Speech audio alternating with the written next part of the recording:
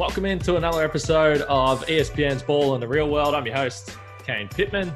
As always, for all your NBA, NBL, WNBA, WNBL news and all the basketball around the world, keep up to date with espn.com.au and they will have you covered. Joining us today, returning to the podcast. I don't know how I conned him into coming back on the show, but he's a man that's been getting the job done in recent weeks with the San Antonio Spurs, that's for sure. Jock Landale, what's going on, man? Thanks for coming back on. Appreciate you having me, man. Not a whole lot going on over here. Just out in freezing cold Toronto, in the midst of one of our longer road trips of the year, I'd say. I think it's 13 days or something like that. So we're kind of in the thick of it right now with, players going down with COVID every 5 seconds and people in and out of the rotation. It's madness, but loving it. Yeah, you're in Toronto right now. I think you got Boston, Philadelphia on this trip as well. I don't know who else you've got, but the January, Brooklyn and New York. So January East Coast road trip, probably not ideal timing, particularly when you're just getting settled in Texas. There, probably used to some nice, beautiful weather. Yeah, man. Texas has been great for me and my girlfriend. India, we've settled in really well. Loving every second of it. The hot weather is a change in my career, having been in Serbia and Lithuania. So year-round hot weather is something that we're welcoming with open arms. And I think she's in Denver right now and up in the snow, just like here in Toronto, freezing cold. And we've both just been on the phone to each other. Like, we really, really miss that Texas sun. So, it's been great. The city is, it suits us. It's beautiful. I can't put a wrong foot down in San Antonio. I'm loving every second. So we're going to get to more interesting stuff than this because I know everyone's sick of hearing about it. But you mentioned COVID, and clearly right now for teams trying to work their way through this is absolute chaos. You had your own stint in the protocols, health and safety protocols, back early in the season, early November. It was around November 10, I believe. Just for you personally, and I know that it's always been changing, but how did you manage that situation? Keeping in mind that this was in your first few weeks of the season, you're trying to get settled, you're trying to find your way with the team, and then you have this time away. Yeah, I was actually really concerned at that point. I'm not going to lie to you. I'd just come off like a pretty decent preseason with them. I had a few good games there. In spot minutes, like I wasn't, they had no idea who I was, really. This is the first time they've put eyes on me. So I was just getting some spot minutes in preseason. I felt like I had 2.5 decent games, and then I went down with the concussion first off. And that life, speaking of Delhi, I felt for him, man. It was like it's actually really scary when you get them because you don't know what the time frame will be, and every day you kind of go in and you try something and it gets worse, so you have to take a step back for 2 days and then you go and try again and it just goes. So then it was that, followed by 3 weeks around the team, and I was just starting to get back to feeling like, okay, I can contribute again, and then hit with COVID. So at that point in time, I was feeling a little helpless and just feeling like I wasn't feeling up to scratch just because I'd been sitting around in my apartment for 5 weeks. Literally, like when you've got a concussion, you can't do anything. And then when you have COVID, you can't really do anything either if you've got symptoms. So I tell you to keep your heart rate really low. So I was struggling with just not being able to feel like I was getting better or kind of capitalizing on the opportunity, and then experiencing those first couple of weeks after the concussion, not playing at all. I was like, far out, like this is just going to set me back even further. So there was a period of time there where I was a little bit antsy and a little bit concerned for what the future would look like with the club. And they never alluded to anything along those lines because all they saw was me doing my job and getting hit with these really unlucky, injuries or whatever you want to call them with COVID and concussion. So the best thing I could really do was just, view it as some time to rest. 3 years and 3 years straight of off seasons full on with World Cups and Olympics and full on seasons just trying to prove myself, summer leagues, all that. So it almost felt like it was a forced rest for my body that I didn't take after the Olympics even. I think I had like 6 days in LA, and then I was like, all right, I've just got to get back on court and make sure I capitalize on this opportunity. So I was, it was probably just what I needed in the long run. But at the same time, you know, you're brand new in a situation, you really want to make the most of it. And I felt like I was, you know, getting left further and further behind, and that was a tough space to navigate. Yeah, last time you came on the show, you were in LA and you hadn't actually gone to San Antonio yet. You were about to do so. So how have you just sort of alluded to it, but how have you managed with the anxiety or the stress? Because before we started recording, I asked you and I said, what's NBA life and what's NBA life like? And you had a smile on your face, but I imagine there is a lot of stress, and this is A, something you've been working for your whole life, but B, something you want to make the most of and you don't want to put a foot wrong, and not necessarily that it was your fault. But how are you managing all the mental stuff? Well, I mean, you know, the first thing that I'm good at is not bottling it up. I mean, any chance I get to kind of talk to my psychologist, talk to my partner, India. You know, today I was talking with my strength coach, Kelly Forbes, who's turning into one of my good mates here. You know, I really try and talk it out and hash it out with people who have probably, you know, nothing really to benefit or gain or lose in me just voicing an opinion to them. So I really just try and find unbiased people to kind of, you know, get things off my chest to, and who will give me an honest answer from, you know, an educated but outside perspective, where they can hold me accountable and tell me if I'm being silly, or tell me if there's some valid concerns, I suppose. So I really try and talk things over with those three people. You know, whatever it is, frustrations, you know, concerns, you know, managing expectations, all of that. Because I would say that, like, you know, 7-8 weeks ago, if you asked me what I was worried about, it was, will I ever play?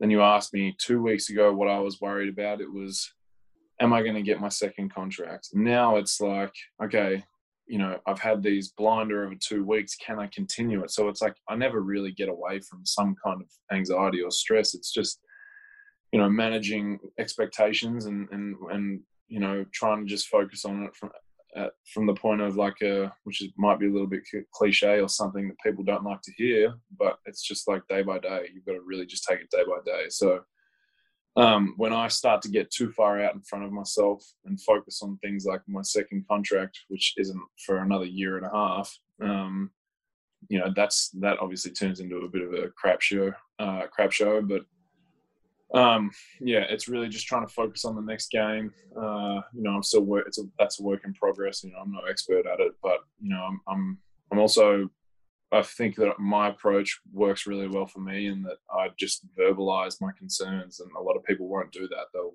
kind of bottle stuff up and just kind of, you know, bathe in it. But I'm the opposite. I just try and get things off my mind, out in the open, and then go from there. So that's the best way I can really put it to you. Have you always been like that? Because that's not necessarily easy to do. I don't know. I would say for the most part, you know, my parents brought me up like that. Like, it probably started with them, you know, especially when I was in high school, you know, going through, you know, things that every kid goes through, like bullying, for example. My parents would be like, well, why don't you just fire back and say something to them? Like, that's probably the best way you can do it, is just be like, yo, like, you know, don't just sit there and take it. So, and me having parents who are just like, hey, don't bottle this stuff up. Tell us what's going on. Tell them to bugger off, whatever it might be. I just started like verbalizing literally everything. And I think it got to a point where I became so comfortable with who I was and what my opinions were and stuff like that, that I was never shy to really express those opinions. And then it kind of just kept building. Like in college, I started having a coach that valued my say, and he was pushing me and egging me on to be a leader. So over time, I've just gradually grown into this person who really just verbalizes everything that he's feeling. And, you know, it's working really well for me, you know, on the court and off the court. You know, I'm someone that just communicates as much as I can. So as far as the basketball perspective, and you sort of went through the quick timeline there of what you've seen in San Antonio. So and by the way, if anyone hasn't watched The Jump at 7 p.m. Friday nights at ESPN, I'm like a role player jock, but Gazy's on there. He's the star of the show. Leonard Copeland's on there. Nat Edwards steers the ship. But we were discussing when you first got assigned to Austin, and both myself and Gazy were very strong that this isn't a bad thing necessarily because he's hardly played. This is going to give you an opportunity to get some minutes. So for you, in terms of how you process that and what the team told you and what the expectations were, can you just run us through what that period looked like for you? Yeah. I mean, you know, first thing that really came to my mind was, and again, you know, I'm not someone who will hide how I'm feeling. But the first thing was like, what the hell's going on? Like, is this the end? Like, I was rattled. I won't lie with you. But that was on initially just like hearing that I was going to the G League. And I was like, what's going on? Like, you know, on the phone to my agent. And luckily I have an unbelievable agent who puts up with so much of my crap. And I know that Sammy will probably tell you that he's sick of me by now. But yeah, he was like, look, like this is, we kind of expected that something like this would happen. And he reminded me that before the season, he was like, well, if they send you to the G League to perform, and remind them why they signed you, will you do it? And I was like, absolutely, like no brainer. I will 100% go there if that's what it takes just to get on court and become a regular rotational player. So he kind of reminded me that, you know, I was on the way to the game, and he calls me. He's like, hey, they're going to send you to the G League tomorrow morning at 7 a.m. You got to have your bags packed to fly to Dallas or whatever. And it was just like all happening in the span of 5 seconds. So I was like, initially it was disappointment and frustration. And then he reminded me, I was like, hey, listen, again, this is a guy that holds me accountable to things that I say. He was like, you said that you'd do this and you weren't going to piss and moan if this happened.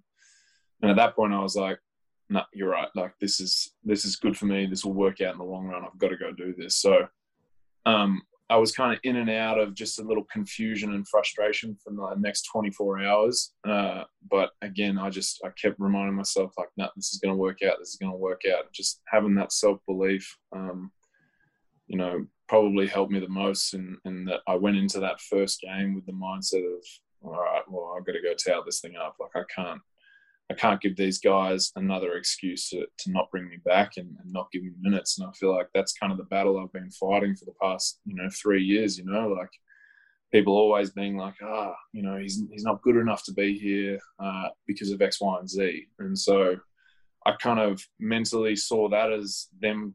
And I don't know if this is what the Spurs were thinking, but I saw that and mentally kind of went back to like my old lessons, and I was like, no, they're trying to find another excuse to get you out of here, so you've got to step it up. So that first game I went in and crushed, and then the second one, which not many people know about, I had an unbelievably bad migraine going into that second game, to the point where when I get migraines, and some of the guys at United and stuff will know this, but when I get migraines, I can't see. So I lose my vision for 30 minutes, as people do. And so I was sitting there in the hallway before this G League game with a towel over my head, just trying to get my vision back. And I got my vision back maybe 3 minutes before the ball was being tipped up. So I went out there in that first half. I mean, you go back and watch the game, it's like I'm not great. I'm like really, I'm seeing like glazy things everywhere, and it was real weird. And then the GM came to me and he was like, before the game, he's like, look, don't be a hero. Like, we don't need you to play this game. You've done what you needed to do, blah, blah, blah. And in my mind, I was like, nah, like, screw that. I've come all the way to Dallas and missed being on the floor with the boys back in San Antonio to play these 2 games. So I promise you I'm going to be out there playing this second game and yet again showing them, hey, this is why I should be on the court with those fellas. So my agent Sammy was really pissed off at me after the game, because I texted him right before the game. I was like, dude, I'm getting a migraine. And he was like, well, he didn't actually say anything because I texted him saying I was going to play through it.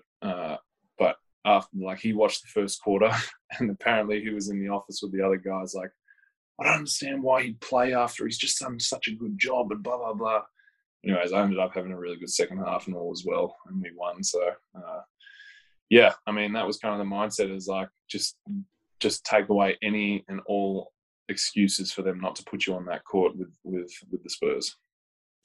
So across those two games, for those that didn't get to catch this, 27 points, 7 rebounds, 4 assists. So fair to say, even though that's something that we weren't quite aware of in terms of how you were feeling, you still put up those numbers across those two games. You go back up. But the last couple of seasons, when I was talking to players that were sort of on the fringe and not necessarily getting minutes, a frustration of theirs was that they didn't have the G League there. So it might not have been something that you enjoyed at the time, and probably no one really wants to go down there. But did you feel that actually getting that 5-on-5 against an opposition that isn't the Spurs in scrimmaging ultimately was beneficial for you? 100%. It was good for just my mental state as well. It gave me an outlet to go and really just get out some frustration that I wasn't playing and play hard, and remind myself how awesome this game is that we play, and playing for a win. And this is what I said to my people when I came out of that game. It's like, damn, I just missed playing for like a win or a loss. And I know that might be cliche, but when you come in at the end of those games and it's a blowout and you kind of scrape through with some minutes, it's like you're playing for yourself at that point. You're not really playing for the team or for a win or a loss, because the game's already set in stone. So just getting out there and kind of doing that and reminding myself how much I just enjoyed doing that and playing for a win was so important for me. And it gave me a really good confidence boost coming back to the big team of like, hey, like I can go at this level, even though the G League's not the NBA. I was like, well, I've just, missed 3 shots over 2 games. Like I definitely can still go. And then just, the physical part of it, getting up and down, playing a little bit more and all that kind of stuff. I needed that. I needed to get out there and play some 5-on-5, and that's, where I excel. It was in the weeks after that, and you already alluded to some of the performances you had, but it was a game against the Clippers. And I missed the start of this game. And I remember checking the box score at quarter time. And I'm like, Jock's got 8 points. He's been getting some first quarter minutes. Okay, let's go. What did you, leading up to that game, or once you came back from the G League, what was the conversations like with the staff in terms of potentially getting an opportunity? And I know right now that with rosters and stuff, everything's in flux. There's guys in and out of the lineup. But how did that lead into this stretch? We had those 8 points, then you had the 13-point game, then the big 18-point game a couple of nights later. To be honest with you, mate, it was about 5 words. We were playing against Utah, where I got my first lot of meaningful minutes of the year, and all that was said after was we came out of a halftime, and Nelly, Matt Nielsen, fellow Australian, who's been massive for me, by the way, he's unbelievable to have at the Spurs. He just came up to me and was like, "Get yourself ready. You're going to be first big off the bench," and that's the rest is history, honestly. So, don't really have any conversations. And I think that's probably one of the biggest lessons I've had to learn through this period is just the ultimate professional has to just be ready at all times. And, I've been, smart enough and disciplined enough to stay ready and not get too high or too low, even when I wasn't playing. That, when that opportunity arose, I was ready to roll. But I will say that was probably the second most nervous I've ever been for a game in my entire life. And it was like, because I was sitting there, half goes by, and I'm like another DNP or whatever it is. And then all of a sudden I get this, hey, be ready, you're going to be first big off the bench. And I was like, oh, what the hell's going on? Like, I started getting so freaked out. But, just went in there and played hard and kind of figured out that that's all I got to do is just play 110% every night and things will work my way. So a lot of the times people wouldn't want to admit this, but you were just pretty open about the fact that you had a moment there where you were just like, okay, now I got to be ready to play. I'm going to be on an NBA floor.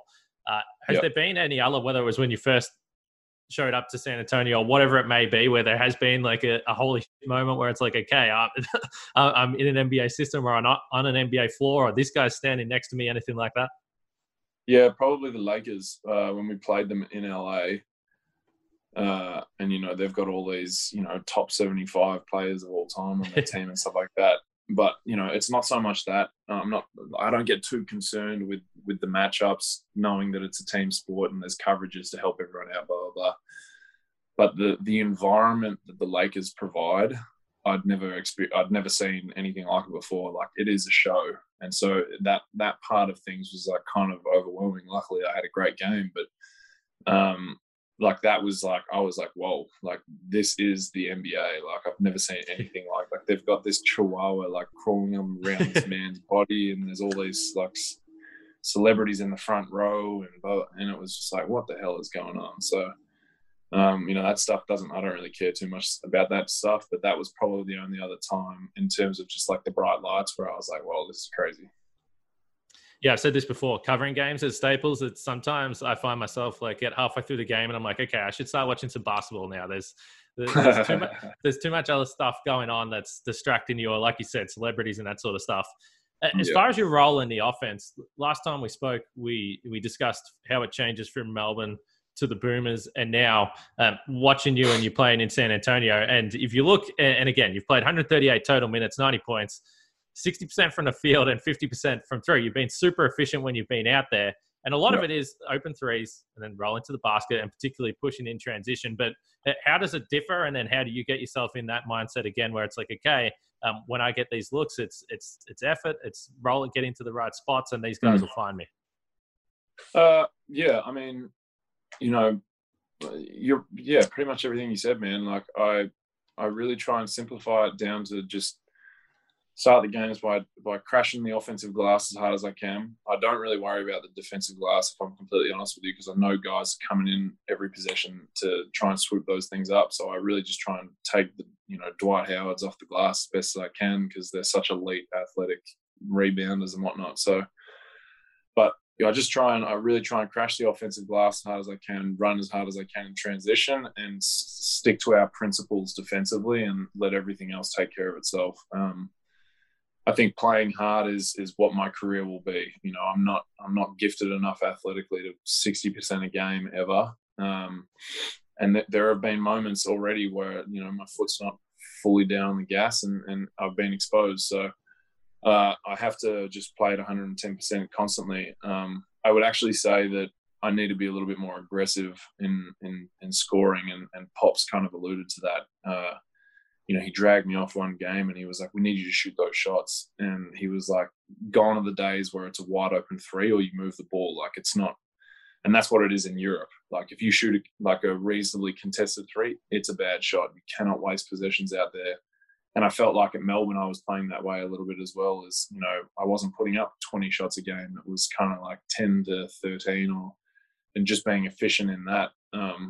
But these guys out here, they play a different style. So, the staff's been on me about, given that I'm shooting 50-something% from three, they're like, yeah, we need you to shoot more of those. Like, until you start missing them all, like, shoot them all. So, and the boys are on me as well. They have great confidence in me in terms of scoring and whatnot. So, that's my job. My job is to just play hard, get offensive rebounds, keep the ball alive, which I think I've done a really good job of, and start probably pinging a few more threes. So that's pretty much it. But it's a really enjoyable job, man. I'm loving my role, and I feel like it's a role that I could excel in for a long time. So you mentioned Pop. So you went from Gorge, the Australian legend, to Pop, I don't want to just say US, a global coaching legend. And then a lot of people from the outside will say, well, Pop's intimidating. This is the case with him. He would be a scary coach to play for. How have you found Pop? I have to ask this question. Well, I just want to take it back a step. My string of coaches that I played for has been legendary. I had Andrea Trinchieri, who is a Italian bloke who is a European legend. I had Saras Jasikevičius, European legend. Then I go to Dino, who's an NBL legend, Gorge, and now Pop. I've lucked out with the coaches. My run of coaches has been sensational. But yeah, he's intense, man. He really is. He demands your best every single night, and you got to give it to him. So. He cares a lot about things off the court as well, though. It's not just basketball with him. It's, political issues. I think one of the first sessions that we had with the team, I had to present like a little 2-minute speech about this Joe Biden $2 trillion bill that was, passed in America for infrastructure and such. So I had to actually come in with a little presentation and talk to the group about it and educate them on what was going on. So it's so much more than just basketball. He's always quizzing us about issues in the world, just trying to really, broaden our knowledge on things greater than basketball. And that's kind of cool to see from a guy of his stature, and because he could easily come in and just make everything about basketball, given that that's our jobs, but he tries to make it so much more. He's huge with families and stuff as well. I know that he has great relationships with a lot of players' wives and families, and a lot of the coaches as well. So he's an incredible bloke, and loving being around him and kind of getting to grace myself with his presence, I suppose.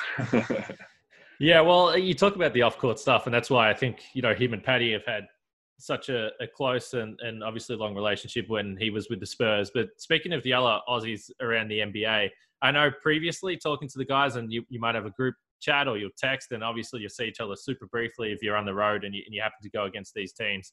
How have you found that experience being one of the boys in the NBA, I guess, and then going through stuff that a lot of these guys have gone through in previous years?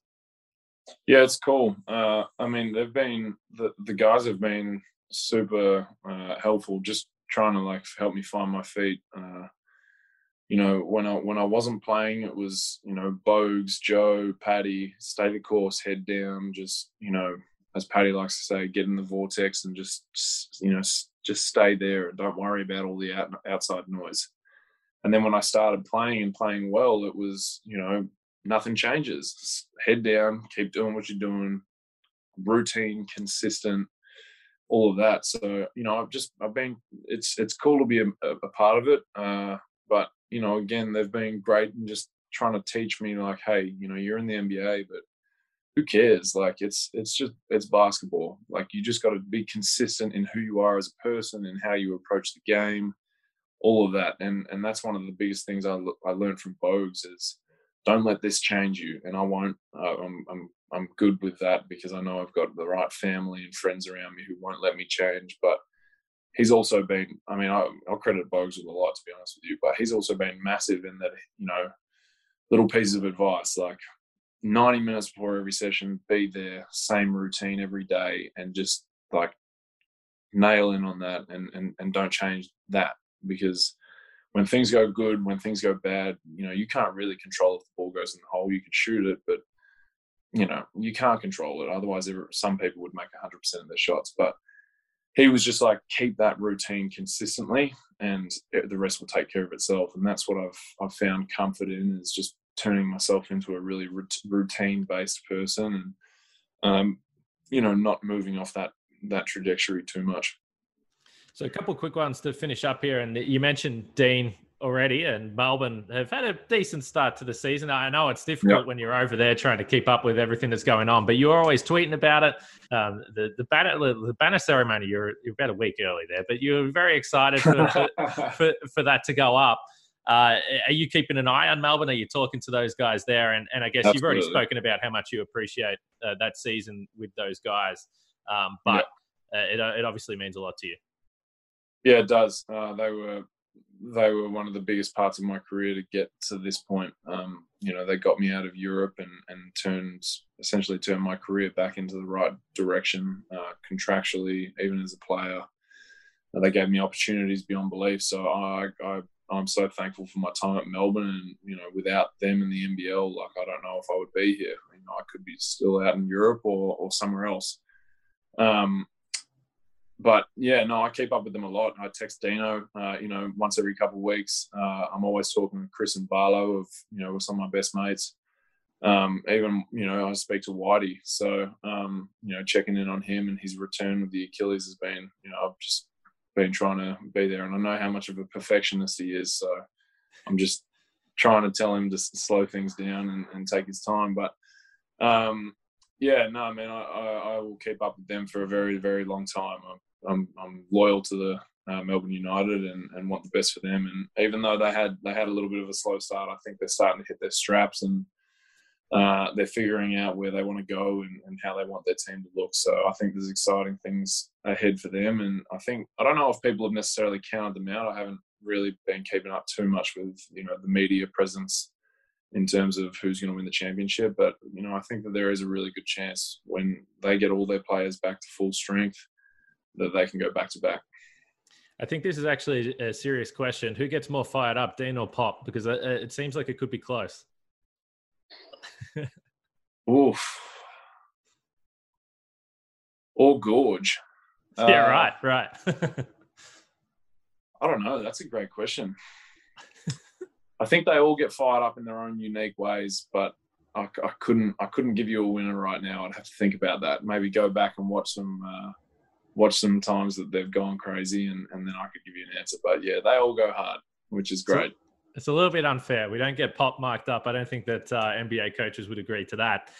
One guy I did want to ask you about, Duop Reath, super quickly. You got to spend time with him with the Olympic team.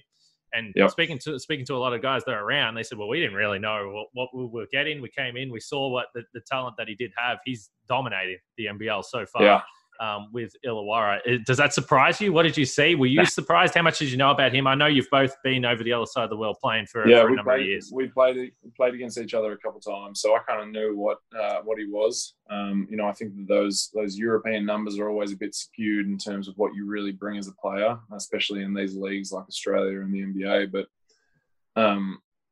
man, he's got it all. I think that he deserves and belongs over here. I think he will be here in a very short amount of time. But like, such a humble bloke, such a great guy. Me and Greeny, actually, they've been trying to get me on to a group FaceTime with him and Josh Green, but I reckon I've missed about 7 of those calls. So I should catch up with the big fella soon. But man, I love him. I love his game. He's tough. He can shoot it. He can rebound. He can defend. I think he's will be a highly sought after player, and it's no surprise that he's doing what he's doing in the NBL. I would have loved to play against him last year, so he should have come back last year. But it was really, it's really good to see him doing what he's doing, and I think he's got big plans ahead. All right, as we wrap it up, the Spurs are 14 and 21. You're actually only half a game out of a play-in spot, and it does really feel that the last couple of weeks you've started to figure it out on both ends. It's a super young team. There's some new faces in there. Is that the way it feels for you guys? Do you feel like it is trending in the right direction? 100%. I think that a lot of us feel as though we could be winning a lot of these games that we drop, and that we should be, even higher than a play-in spot. So.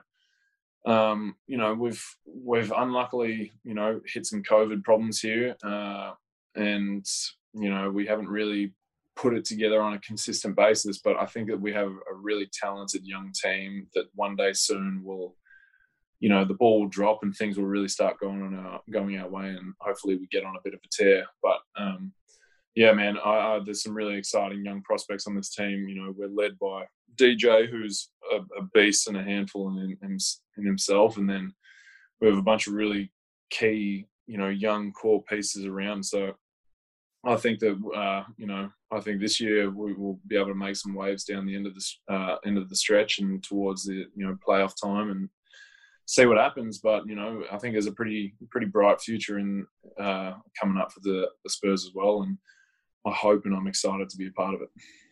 Love it, mate. I know you've got a meeting here, so we won't get you in trouble with Pop here. Appreciate it. I've already messed that up once, so never again.